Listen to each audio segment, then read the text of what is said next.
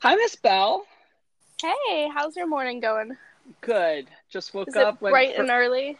it is it's yeah, it's It's bright and early. early. Literally, it is very bright outside and it is early. I went for a run, which was nice, and Wow. was gonna shower before our call, but that didn't quite line up perfectly in terms of timing. So, I was gonna do oh, that too.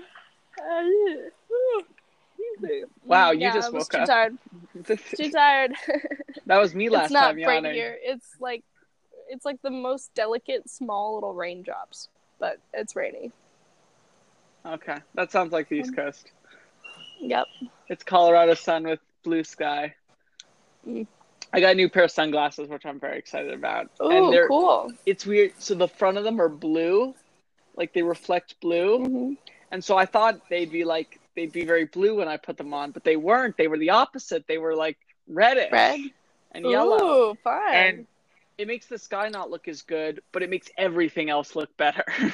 Yeah, Like sounds because about it kind of right. takes the blue light out of all the like normal things, like the sidewalks, which are a little red, look a lot redder. The buildings as well. Like I don't know, it's like all the colors just pop a little bit more. I think there's too much blue light coming off of them, and this kind of like takes it away. That's so It's cool. kind of cool. And then I got I another pair that are lost yeah. Go ahead. I lost and broke my sunglasses in the same day. They broke and then I lost them. So I get unlimited. Like there's a warranty on them. So if I lose or break them, they'll replace them. I just have to pay for Really? shipping. Yeah, I would be doing that every week yeah. though. So that was my big like conundrum because I always buy cheap pairs because that's how I deal with losing and breaking them. I just like Yeah, replace them with a cheap pair. But I have been yelled at for UV protection, so I got a UV protected one, and then that's true. also I You have a warranty. yeah, Smart. exactly. Yeah, so that's kind of what's going on. And then I got two pairs because you can't get one pair online, right? You should get two, and that way if one does break, I can have the other one to wear until the other one comes back.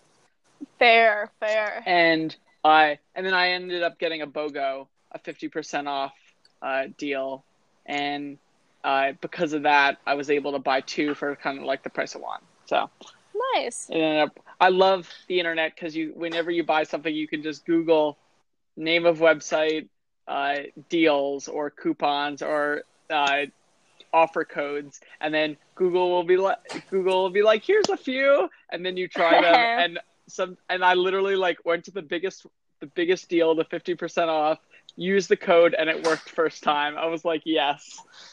That is amazing. And it wasn't even a service I paid for. It was just a service on that was the first link on Google. Mhm. Gotta love it. So I what was I gonna say? Yeah, so got two pairs. They're warranty. One's red, one's blue, so I can like match them with clothing if I want to. Life's good. Nice. See, I'm thinking of getting rid of my Amazon Prime to do Do you? less shopping online. That's a good idea. To If do you just don't, less shopping. if you feel like most of the stuff you buy on Amazon is crap, or it's So like you like don't use it enough. I buy school supplies, but I just did. So if I cancel it now, like I won't really need that until. Although this will be the cheapest point in your life that Prime is, because Prime is half price at this point in your life. But it's still like half 60 price. But bucks. I hope after I'm a student, my income will more than double from the Yeah. 8 hours a week I'm working now. So is it really the cheapest? I don't know. I feel like It's I a get a lot percentage of out of my my income. Prime.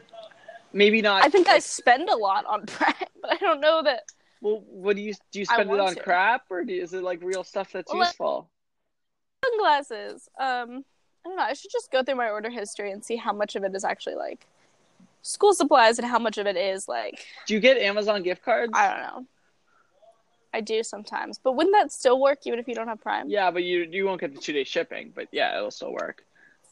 Yeah, that seems The fine way to I me. look at I don't know, Normally, I don't need something in 2 days. I try to like not spend too much on Amazon. Whenever I get a card, it's not like, oh, I have $300 cash to spend on Amazon. I think about it as I have added 300 to my Amazon account. I'm going to slowly, like, whenever I need something off Amazon, instead of using my Oh credit yeah, card, I'm going to use the gift cards I've been Exactly. getting. I don't go And looking and for it's been things. It'd be too exactly, dangerous. and it slowly dwindles down, and it's great because like when I get to near zero, I ended up getting another Amazon gift card.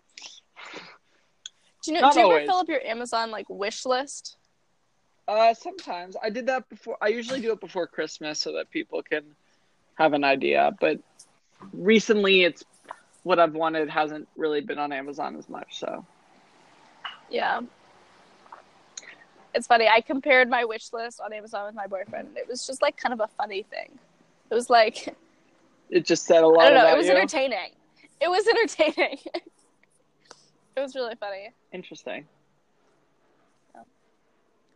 Anyway, I don't know that Amazon was one of our topics today. I'm sorry if I'm the one who derailed It's that. okay. If their topics are meant to be broken.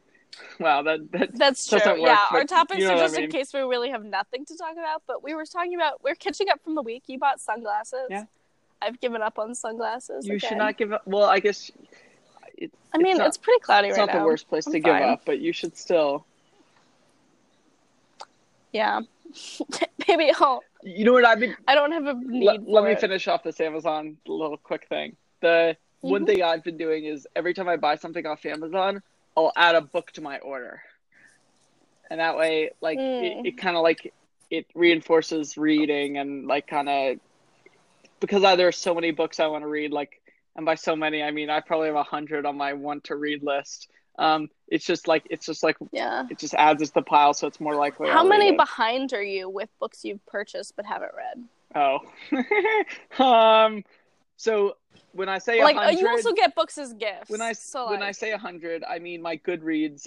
I have put 100 books that people have recommended me or more on my want to read list, and those are on my want to read. In terms of physical copies that I have, yeah.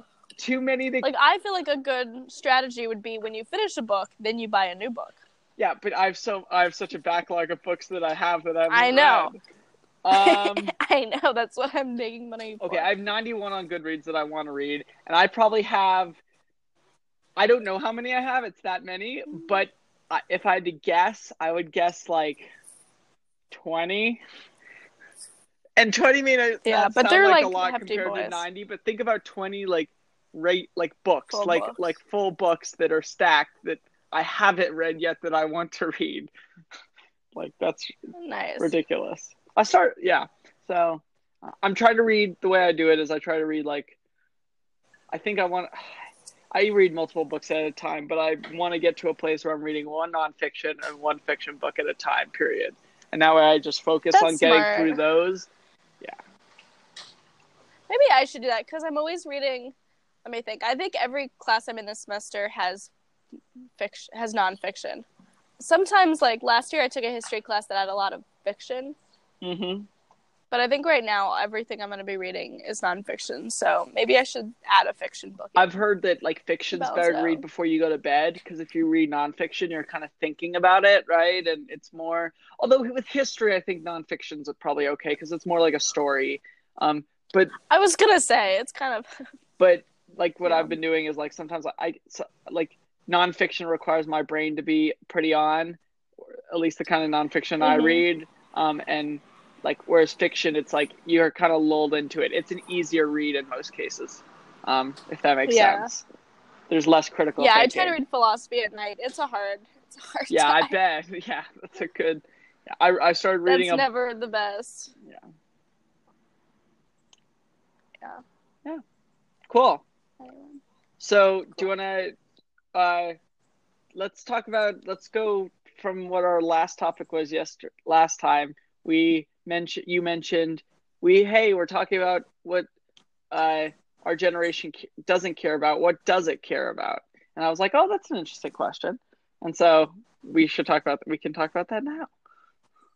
Have you been thinking about that since we talked? A little bit, not like in depth. Have you? Okay. No. Oh, okay. Not at all.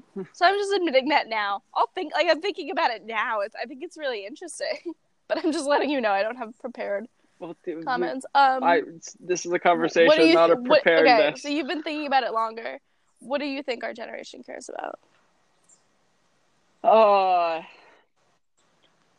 It's hard to say because I'm wrapped up in it, and so I want to say what I care about, Yeah. and therefore extension what everybody cares about, or what they should care about. But that's Have not you necessarily heard? Here's true. another question.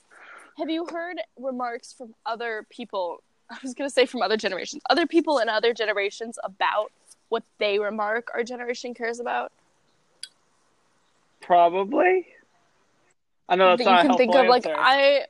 I literally had a TA, I think he's a PhD student, say, I don't know, 2 days ago that we were talking about, like, the historical time, but, like, of the First World War, and he said, you know, there were, like, huge class divides and, like, class struggle and, like, labor struggle. And he also prefaced it by saying, like, your generation's probably, like, one of the most aware of class and, like, inequality. And he said, like, it's not as bad now as, like, that time. It was, like, insane during that time. Like, everything unions wanted were just, like, things that we now think are just, like, basic and, like, obvious. Yeah. But he also was like, it is true that, like, your generation more than, like, your parents or your grandparents are probably more aware of, like, what I mean by, like, class inequalities. Right. Do you think that's true? Oh, I totally think it's true. I think, like, you read old English books, right? And it's like, there was a clear class, like, there was the elite and there was everybody else, right? And I think some Americans probably think that way nowadays, but elite is more, like, rich, right? It's not, although that was true in England, that's too. what class is. It's socioeconomic Yeah, class. but it's not like we have... The difference is, like, in America, like, you could be born to rich parents and, like, basically, like, be in jail, right? Or, like, be in a drug, like, ring, right? Or, but you could also, like, be born to someone who's, like, not very rich and then, like, easily climb, not easily, but, like, you can, like, climb the ladder, right? And get up to the top quartile. So the term for that is social mobility. Yeah. And I feel like social mobility, if you gave it a scale from 0 to 10 in classist England and in classist societies, it was pretty near 0, right? If you were born into nobility or a high class, you stayed there, right? There were lots of barriers where it was really hard to go from one to the other. Yeah, I can hear you. There are lots of barriers that keep you from, like, that cut you from going across different backgrounds. Yeah. Or different classes. And why do you think... So I don't think American society has, like, fundamentally changed since our parents' generation, like, or American... Like, does that make sense? Like, I don't think anything's... I think the thing that's really changed to, like, make us more aware of it is, like, growing connectedness and, like, the internet and, like, like, if you live in a suburb where everyone there is your class, like, you're probably going to travel and, like, transportate, like, you know what I mean? Like, you probably aren't only going to see that. Does that make sense? Right. Like, I think that might be one of the reasons why. And I think we also just, like... Why what? Why our generation is, like, more aware of class inequalities, more concerned with them. Yeah, I also think it's, like, it's the whole pendulum, which is, like, society goes really far one way and it's like, oh, we hate this is too much, and then they go the other way, right?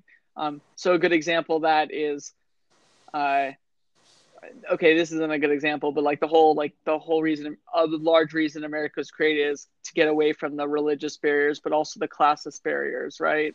And I'm not saying early colonial U.S. wasn't classist. It wasn't as classist as it's as actually England. It's actually really interesting. There were a lot of theorists who said that the elements of aristocracy from Britain that weren't here because of, like, how capitalist and also just because of, like, private property, like, that was a lot of the issue in aristocracy is, like, if you don't have any property, like, you're never gonna really get any, like, right. And there were laws about, like, families passing down land and, like, you literally had to marry there was no way. Yeah, and even whereas that was in hard. America, like, no, we all came here, like, everyone came here and, like, no one really had anything, so, like, you had to open your business, start your business, that's your private property, but then you can sell it. You don't just have to, like, give it to your son because it's been in your family. So, like, there was that, but people said that the South was more aristocratic. Yeah. Which I think is kind of interesting, because I like the pre-Civil War South. Yeah, I do, yeah. I can see that because Anyway, they looked. The slaves was kind of like a common folk, or so actually it was like much worse. But yeah, a lot of like, yeah. Anyway, no, what was I gonna say? I don't know. I think it's more that the pendulum's swinging the other way, and it's becoming harder to move across social. And this is what you hear, right? I'm not sure. I wish I knew the data on this, but Yeah. apparently a lot of people think it's harder to. What was the word you used? Social mobility. They think it's less socially mobile than previous decades, and they think in large part the rich are getting richer and the poor are getting poorer, and as a result they're like that's unequal, that's not fair, and so because they see it swinging that way, they want to swing it back the other way where everything's a lot more level is probably a good way to put it. And obviously it shouldn't be completely level because then nobody's going to work hard, right? Communism is what the example of perfectly level is, right? Socialism is like a slight slant, and then like if you get into a very fascist or a very kind of like more the society we have today, it's a lot steeper slant, if that makes sense, or at least that's the way I picture it. So like I'm inequality? saying, yeah. So slant as in like how the income across different so like a flat would be everybody has the same income, right? Whereas like a really steep slope would have a few people getting huge income and some people getting like very little income. That's what I mean by slant. It's the and Gini obviously index, it's not if you linear. want to look up the data. Yeah. And I know it's exponential, it's not linear. Yeah. I'm just using the slant as a metaphor or whatever the right term for that is. I think our generation cares about global warming a lot more than previous ones. You see that in the data, like it's clear, right? Like, but I also think it's not just. I don't know. I feel like there's sort of this distinction I'm seeing between like climate change, global warming, and like sustainability. Yeah, and I also think we're starting to like be more clearly they're linked. But do you see like I feel like I don't know. There are a lot of. I think there are some people or like some movements that are really pushing for sustainability's sake. Yeah. Not for climate change's sake. Yeah.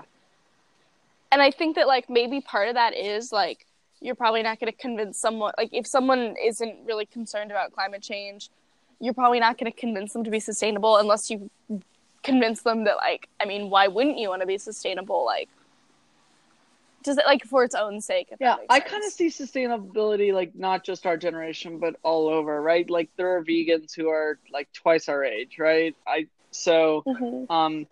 don't know what that distribution is. I wouldn't be surprised if our generation is thinking more about sustainability than previous ones. I would not be surprised at all, especially considering the vehicle for a lot of those conversations is on what we are looking at on Instagram and other younger platforms.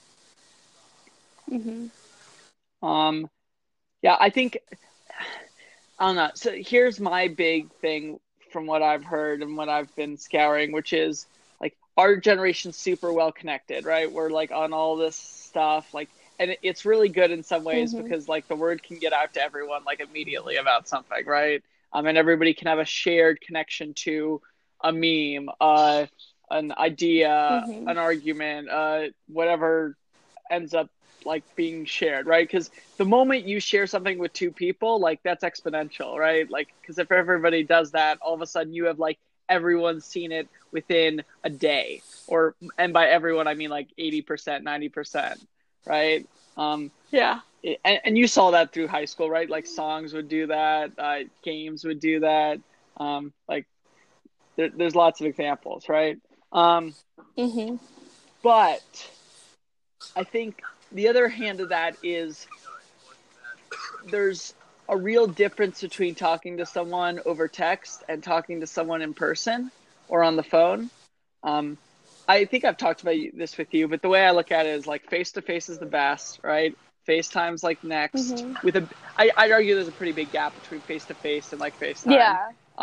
And then calling, is pretty close to FaceTime. You think it'd be a little farther, but it's pretty close, right? And then there's another huge gap before like texting and probably like Snapchat and stories are kind of in the middle of that somewhere. And then like even lower than texting is email. And you're like, but email's more words than texting. But like, let's be real, email, no. Yeah, you don't respond to emails. It's not fast like, enough. Days. It's better to have a quick, and you see this with Slack. Slack's proven this, right? It's better to have a bunch of quick, like text or instant messages to get ideas between two people than it is to have 3 long emails back and forth, right? Because the back and forth matters more than the amount of content, right? Because you can really quickly get to the crook of the what was needed, or the argument, or the idea. And it's still not as good as like in person, right? Because you can't see all the facial expressions and all the other stuff. But my point is, I believe that a lot of reasons that people are less happy than they used to be, and there's a lot of mental illness. Yeah, mental illness. So I'm kind of caught on 2 regards here, and I wish like I had the data. I wish of... I had the data to say this, but I think there are 3 main reasons that, and I don't know what to degree they each are. That's what I mean by data. So I think the first reason, which is what I was talking about, is people are communicating online instead of face to face. And in order to build real strong connections, in order to, I think, feel happy, you gotta have like friends that are real, that you actually are talking to. And like phone is way better, right? But like basically talking to face to face and like interacting with. I think if you had 2 people you were interacting face to face with and 100 people you were close to over text, the person who was interacting with 2 people face to face would be happier, like on average. I really strongly believe that. The second one is, I think, because of social media, it's so much easier to see the amount of depression and the amount of mental illness in society today, right? I think like maybe it was there 50 years ago, right? It's just it wasn't as shared as well, right? Because like I said, the communication were more tied together. That doesn't mean that we're tied together well, right? Like a face-to-face conversation is, but we're more connected, right? In terms of like, they're looser connections, right, with text, but they're still connections, right? And there's no argument that we're not more connected. And then the third thing is, I think society, and this could be totally off, but I really believe that society now is way more okay with talking about their feelings and with talking about their mental illness than they were 50 years ago. Is that good or bad? I have no idea. But because people are more okay with it, you see it more. And because you see it more, you think, oh my gosh, like there's more mental illness today than there was 50 years ago. I don't know. I don't think people are that okay with talking about it. You don't think so? I think okay, here's my theory. Everybody's a huge megaphone. I think people talk about this all the time on social media and other things. Okay, social media is not talking, is what I'm saying. I feel like the in-person conversations I have about mental illness are people saying that they used to have one. I think you don't have any conversations with people that are currently going through that? I feel like the majority, and maybe that's just my age, like, is like people who used to struggle with that talking about it, but who wouldn't have talked about it then. Does that make sense? Yeah, it does make sense. And I could be wrong, but like, and I don't, again, I think there's like a healthy aspect to talking about it, and that it is healthy that a lot of these people now are like talking about their experience and like what they did and how they felt and how they feel now. But I think, I don't know how that was at the time. It was really intense for them. Does that make sense? Yeah, it does make sense. I've definitely had conversations like face to face that are like people who are dealing with it now, right? Like, and like some people, you're right, it has been the past. For my story, it was totally in the past, right? I felt like I was able to get over that hurdle. Sorry, that makes it sound terrible. It's not a hurdle. It is much bigger than a hurdle. But I don't know. I just like, I look at previous society and I get the sense that it was like kind of a taboo topic unless you were like Yeah. unless maybe it was face to face and then it like was okay, right? But like no way you would put like you would like, and even if they had something back then that could do this, like no way you would like post it on your stories so that every single one of your friends or people who follow you could see it, right? Yeah. Whereas now I think that's not socially unacceptable. It might be a little embarrassing to yourself, but it's like I think it totally is socially acceptable, and a lot of people do that.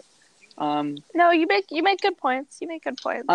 But the question is like I don't know how much of it is like, oh, we think like, and I think like the other standard of previous generations, and this is like kind of a very Republican ideal or a very conservative ideal, is you just like tough through it, right? Like punch through it, like just tough it out, right? What's the saying? What's the saying that people say that's like terrible, but like just calm down, right? Like calm down and just like tough through it, right? I feel like Calm down. a lot of people have that. A lot of older people who went through these problems too. I think they went through the same problems we are now, right? I think everybody has problems, and that are, and especially like emotionally, because we're a very emotional species. I think the way they got through it is they just waded through it, and to them they like toughed it out, and so that's what they're telling us. But like it's hard to tell somebody that when they're going through it. Does that make sense? Yeah. And maybe I don't know if toughing it out is the right answer, right? Maybe it's better to accept it and to like steer into it instead of away from it. Like it's like I don't know. It's really it's hard, and because everyone's so well connected, and it's hard to build a good connection over the wires. Like maybe that's why people are going deeper over the wires, because they want to make a stronger connection, and so they have to talk about things that are even deeper. That's just a hypothesis. I have no idea.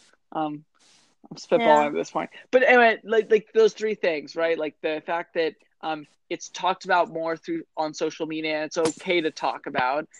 It's more visible because social media is public, and I forget what the third one was. It was the first one I said before. That people are just more like connected, but in the ways that aren't as.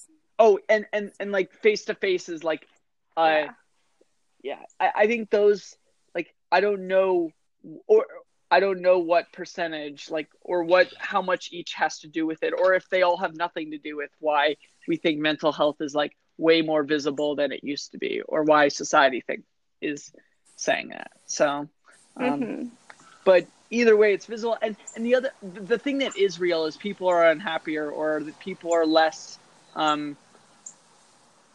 I guess unhappier is a good way to put it, than they used to be, right? Like there's a severe crisis in that regard, right? People are more depressed now than they were a long time ago. And that could be because it's more okay to say you're depressed now than it was back then, right? And so the data has shifted. But I think it's more to do with the fact that our connections are not face-to-face, and our connections aren't as real as previous generations, right? Because back then you actually had to go out to see somebody to like. So what advice would you give someone who's listening to this and thinking, well, like, duh, or I don't know, or like, yeah, and so what? Or like, yeah, and like. Well, if they're Does that make then sense? like, no, it totally makes sense. I don't know. My point is like make friends. Like, don't be afraid to get out of your comfort zone to like make new friends. Yeah, it sucks at the beginning, but like those face-to-face connections and actually hanging out with those people are way more valuable than like having 100 friends online. I think that's what my main point is, right? I think that face-to-face matters a lot. And I agree. And it doesn't have to be like a lot of people are like, oh, I need to find the perfect friend. There is no perfect friend. There is no perfect anything, right? There's good enough, and good enough is way more than good enough, if that makes sense. In other words, you're not going to like everything about your friends, right? They're not going to be perfect, but that doesn't mean that you can't make friends with the people and you get over their setbacks, right? So this is true with like partners too. You get over their setbacks and you really like lean into what they're great at, or what they're or how, and even like a person with a bunch of qualities that you do not like or that do not match yourself, those people can still be really good friends, right? What And I also matters think is the connection less than the quality, if that makes sense.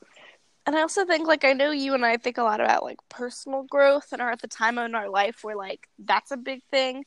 And I feel like if you take any movie, like, the movie's not that, like, me alone, going through life alone, I become a stronger, better person. Like, maybe sometimes, but I feel like a lot of times when you're interacting with people, you realize sort of what I don't know what the word you were using are, but, like, where you can improve. Does that make sense? Like, a good friend might say, like, that thing you do is kind of hurtful or annoying. And you might say, I didn't mean to. I didn't realize. And then, like, you self-check. Like, you're checking yourself. No, you're definitely not even checking yourself. Someone else is checking. Like, and I think that happens more. Do you think that happens more in real life than on, like, social media or through other facets?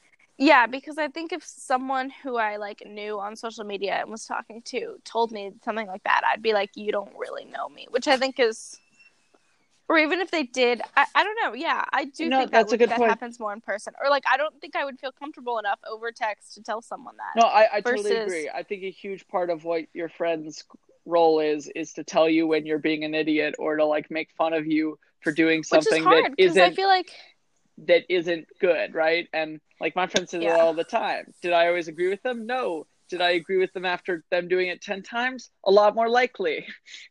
But even, like, I feel like people can hurt you just as much over text, but, like, you might not be able to, like, say it. Or, like, people can...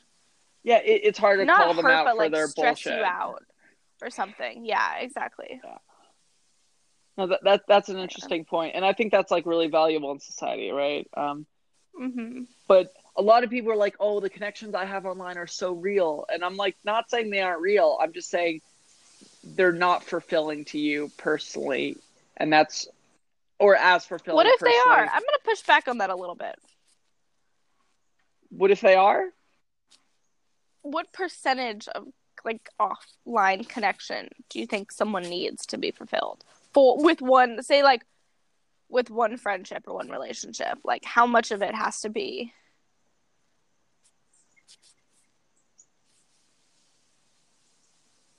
I don't know. I think it's less of a percentage and more of, like, just you need a certain amount of time where you are there's a line interacting face to face. And I would say, like, there's a positive correlation between, like, more time. No, but, like, my point more is, time offline. Like, maybe online you could have a really solid connection if you've spent time offline, like, a lot, so you know each other really well, right? Yeah, like you and me. Like, I don't think it's gonna ruin our friendship that we live in different places. Yeah, but then again, we're talking. You know what I mean? Like, we're talking over the phone and not texting, right? That's a lot stronger connection, in my opinion. Like, you get more of the nuance because you can hear the tone. I can hear you pushing back against me, right? But it would be even better if I could see your body language, right? And you could call see me mine. Out on text all the time. Yes, but then again, we have a really solid relationship, right? And we have enough face to face that I know what you're thinking when you write something. It's crazy. Like, even with like my friends from school, like, if they text something, like, I could interpret it 50 different ways, but I know what they mean by that because I've spent so much time interacting with them in person. Does that make sense? Like, and my point is, a lot of people are like, I have great relationships that I've only had online, right?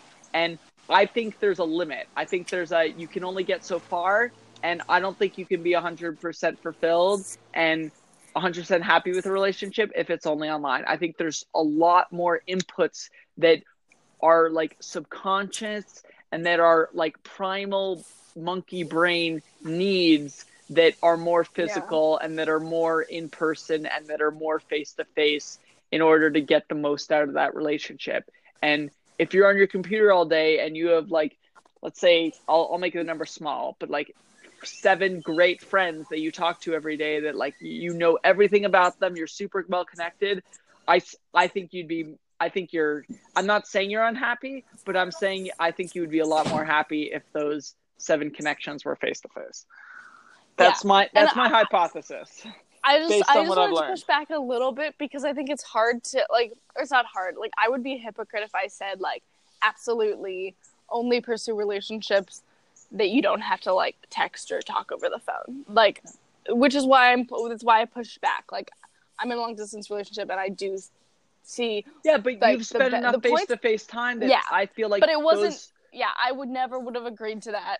Yeah, and I'm sure Had I you not talk like. a lot more than you text, right? So And I think you can tell like with someone who knows you well. Like just the other day, I was on the phone with my boyfriend, and he was like, "You seem upset," and like couldn't see me, could only hear me talking. right, Like he can tell over text when I like am a little upset, and I right. think that shows that that's hard to do. I think you have to really Yeah, know the you have to person, really and know the person. I think the in-person cues that he's aware of, like you can tell over text. But yeah, But let's say it takes him longer to tell over text than in person. He can be better, like as a boyfriend, by like if he was in person because he'd be able to tell more quickly. yeah, probably. I know that's kind of like, yeah, yeah, I don't know. That's interesting. I don't know. What Yeah, else just do you? pushing back. Like it's not absolutes, but also like Yeah, what else do you think that millennials care about, or our generation cares about, or young people care about? so this is weird because I heard someone call us like the digital generation. So like I Hmm. want to say we care about technology, but I also think that like we're so used to it that it's not like I don't know that care about it's the right word. Does that make sense? Think how to use it, or yeah, no, I see what you're No, saying. like I think I would like okay, I think I can make a strong case that we care about like our technology, but I also think there's a strong case to be made that like we don't we don't we don't like choose you like I don't even know how to phrase it. Like it's sort of just there. Like of course you do. Right. Like if I didn't have it, like it would throw me off and it would be weird and I would care. But like whether or not I have technology, like that's sort of Yeah, I think technology more of has a definitely given. I don't affected know. our generation more than we think. But I do think we care about like we care about it. Yeah, Yeah, no, that's my basic point. I I think that's one thing. yeah, no, yeah, I think that's definitely a big thing. Here's something interesting. So I'm reading this book, and this guy really believed that like after the 70s, America fell off a cliff. And the way he talks about this is through two metrics. So there's an optimistic society and a pessimistic society, right? And then there's a what are the two words he used? I didn't. These wordings weren't as good. But there's basically one society that thinks that they affect the future, and one society that thinks others will affect the future, right? Or that the future happens to them, right? Yeah. So someone who thinks the future happens to them, but that's optimistic, is basically like, oh, I'm just gonna like surf along life, and it'll get better. The waves will get better as I go, right? Mm-hmm. Whereas someone who's pessimistic are like, oh, the waves are going to get much worse, but I'm not going to do anything about it, right? At least they get what they want. So it looks at pre-70s US as an optimistic and also like go-getter society, right? Like we're going to make the future better, right? We have control over our destiny. Does that make sense? And they thought that was not, the author argues that this is like what you want. This is the ideal combination. And the reason we were so successful pre 70s and like 50s, 60s, 70s, and the reason we like ballooned up and became like the grandest country in the world, and we built great things, and a lot of the largest buildings and bridges and like monuments were built then, along with like the economy like took off more in that few decades than because before. Of that. Like everyone got education, the road system was built, like lots of things happened. But the point is, he's like post 70s, we kind of like went into a lull, and we were still an optimistic society, right? Because like all this good had happened, but we weren't go-getters. We don't believe that like we are the ones who caused the future to be great, right? And he looks at a lot of the baby boomers and a lot of like the majority of the generations in that sphere of like they're just going to let life happen to them, but they're still optimistic like that their future is going to be better, right? And a lot of, and if you look at the baby boomers, like that, and even the generation, especially the generation before that, I think it's the silent generation, like that's totally true, right? Like all these people are like, they're getting their retirement checks, right? Like the society got so good when they were here, like it just kept rising for them, and they didn't have to do much to be well off, right? So my question is, do you think we're still in that point where our generation is optimistic about the future, but not but they're not as go-getters, they're not as like, we're going to create the future, they're more like the future will happen to us? Or do you think we have changed from our previous generations, if you take what the authors says as true, and we have changed from that optimistic, not go-getter to society to something else? So that was a lot of context to establish that question. I would say that, like, specifically, like, the young people is sort of, I think there is if you want to say, like, a return to that go-getter sort of attitude. Because I think we realize that, like, we are thinking differently about, like, or even just, like, okay, who's, like, I don't know what the right way to explain it is. Like, innovation, like, I think we see that, like, things have really changed. Like, we see technology is just, like, it's made so many things possible that, like, we didn't remember not being possible. And so we have this, like, technology can do so much attitude. So I think part of that is, like, well, we think technology is just gonna, like, anyway, but the other thing is just, like, with climate change, I feel like we think we need to do things, so, like, we're going to. Does that make sense? I think there is this power, I hope we're in more of a, like, make the future great for ourselves attitude. We are, but I think that, like, the most important thing, and the thing that kind of, like, drives me crazy about people sometimes is, like, when people complain and, like, wallow and then, like, don't do anything. Yeah. And I also, the other thing that makes me really upset, actually, is a lot of times when people take for granted things that are really good and that, like, have really been worked hard for, and that they have, and that, like, there isn't a space to appreciate them. There's only, like, spaces to complain. Does that make sense? Yeah, no, it totally makes sense. I see this in academia, and it, like, kind of drives me crazy. And I guess, like, the they're point always is, like, complaining and not doing anything about it? Like, that they just don't acknowledge when something's good and done well. What's an example? It's only, like, critical tearing apart. What's an example?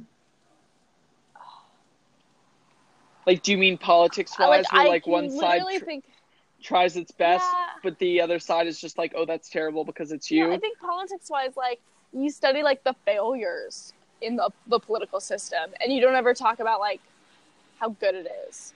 Okay. That's a good example. Like, every class I'm in right now is talking about the failures of the court systems. Right.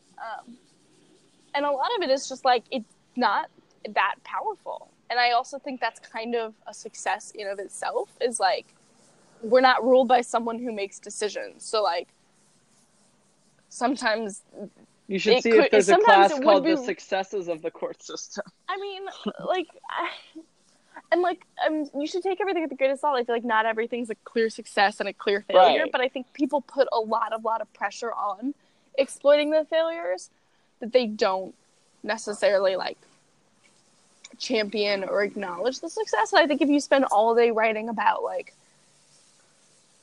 even philosophy, like, how immoral people are, you forget that, like, the other side of that is, like, there are moral choices that people make and that people follow.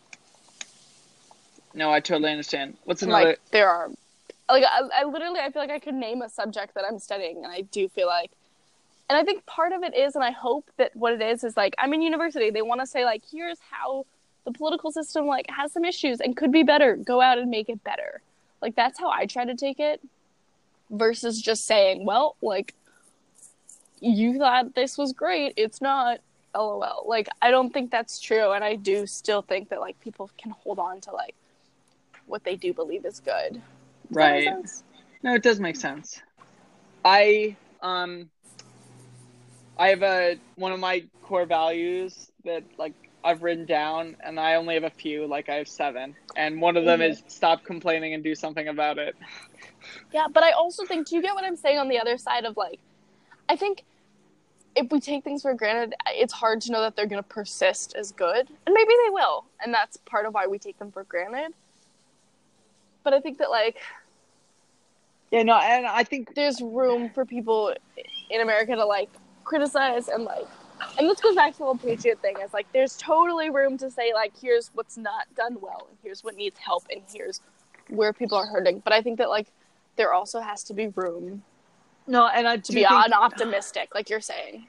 Yeah, and I totally agree. And I think I am, like, a super optimistic person. I believe the future is going to be great, but I know that that's not going to happen unless I do something about it, right? And I'm not saying it's, like, all on me, right? It's all on everybody, but my point is everybody should, like, take that as a, hey, like, let's make it better, right? Not as a... But see, that to me even sounds pessimistic about the present.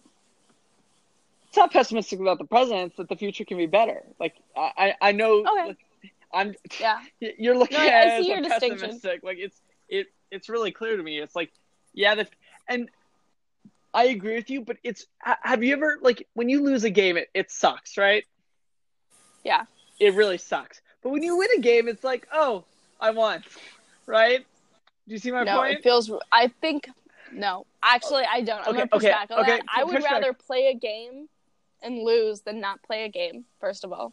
Unless it's Monopoly, in which case I just don't even want to play. But, like, any other game or activity, I would rather play and enjoy playing and lose. And I think how it feels to win feels better than it feels than how bad it feels. Okay, that is what I'm saying. So I enjoy winning more than I hate. Okay, I'm going to tell you something. You are weird because most people, it's the opposite.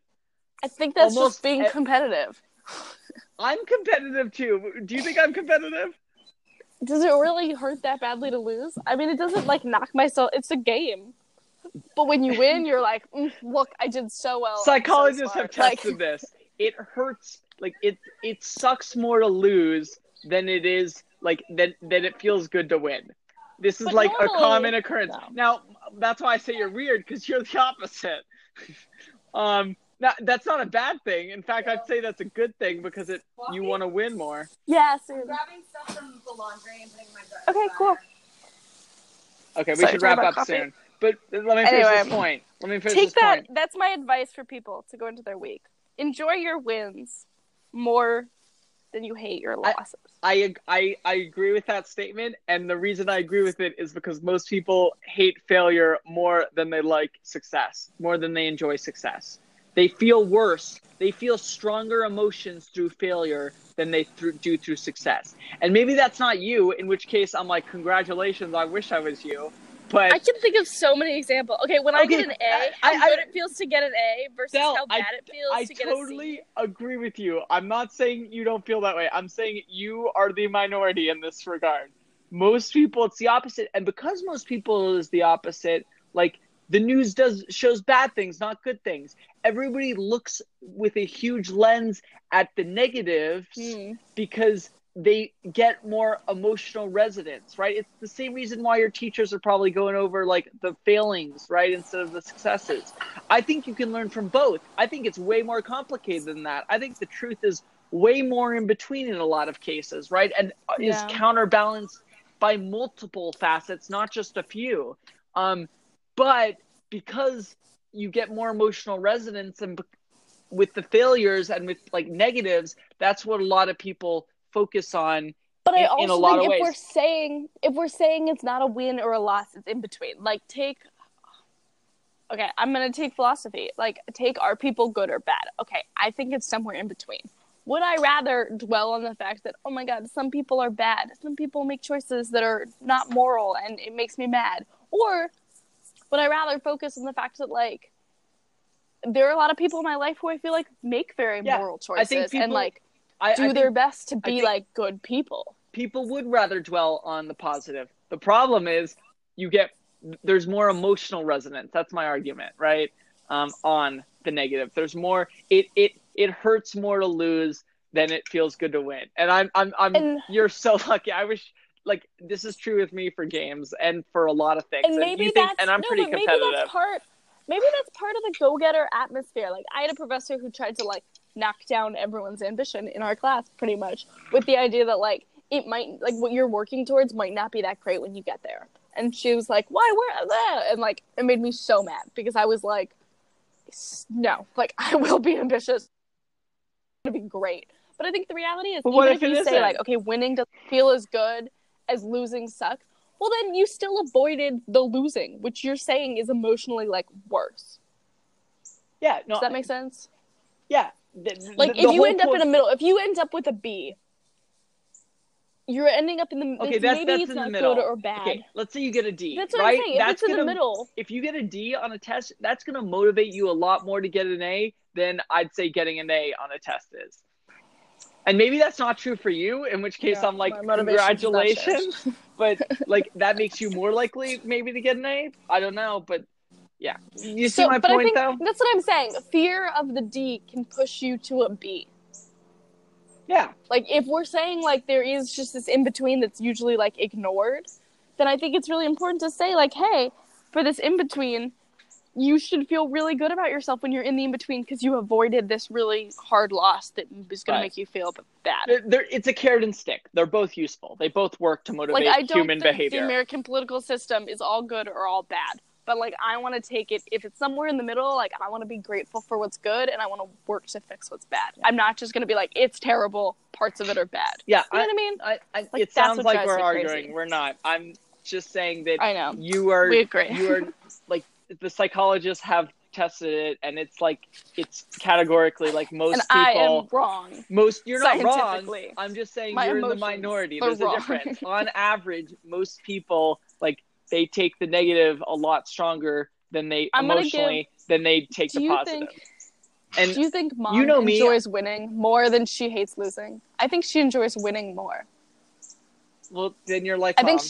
I don't think it's a function of competitiveness. So? I do not think it's a function of competitiveness because, like, lots of people are competitive. Like, she gets bummed when she, like, loses a game, but I think the amount of good she feels when she wins is more than that.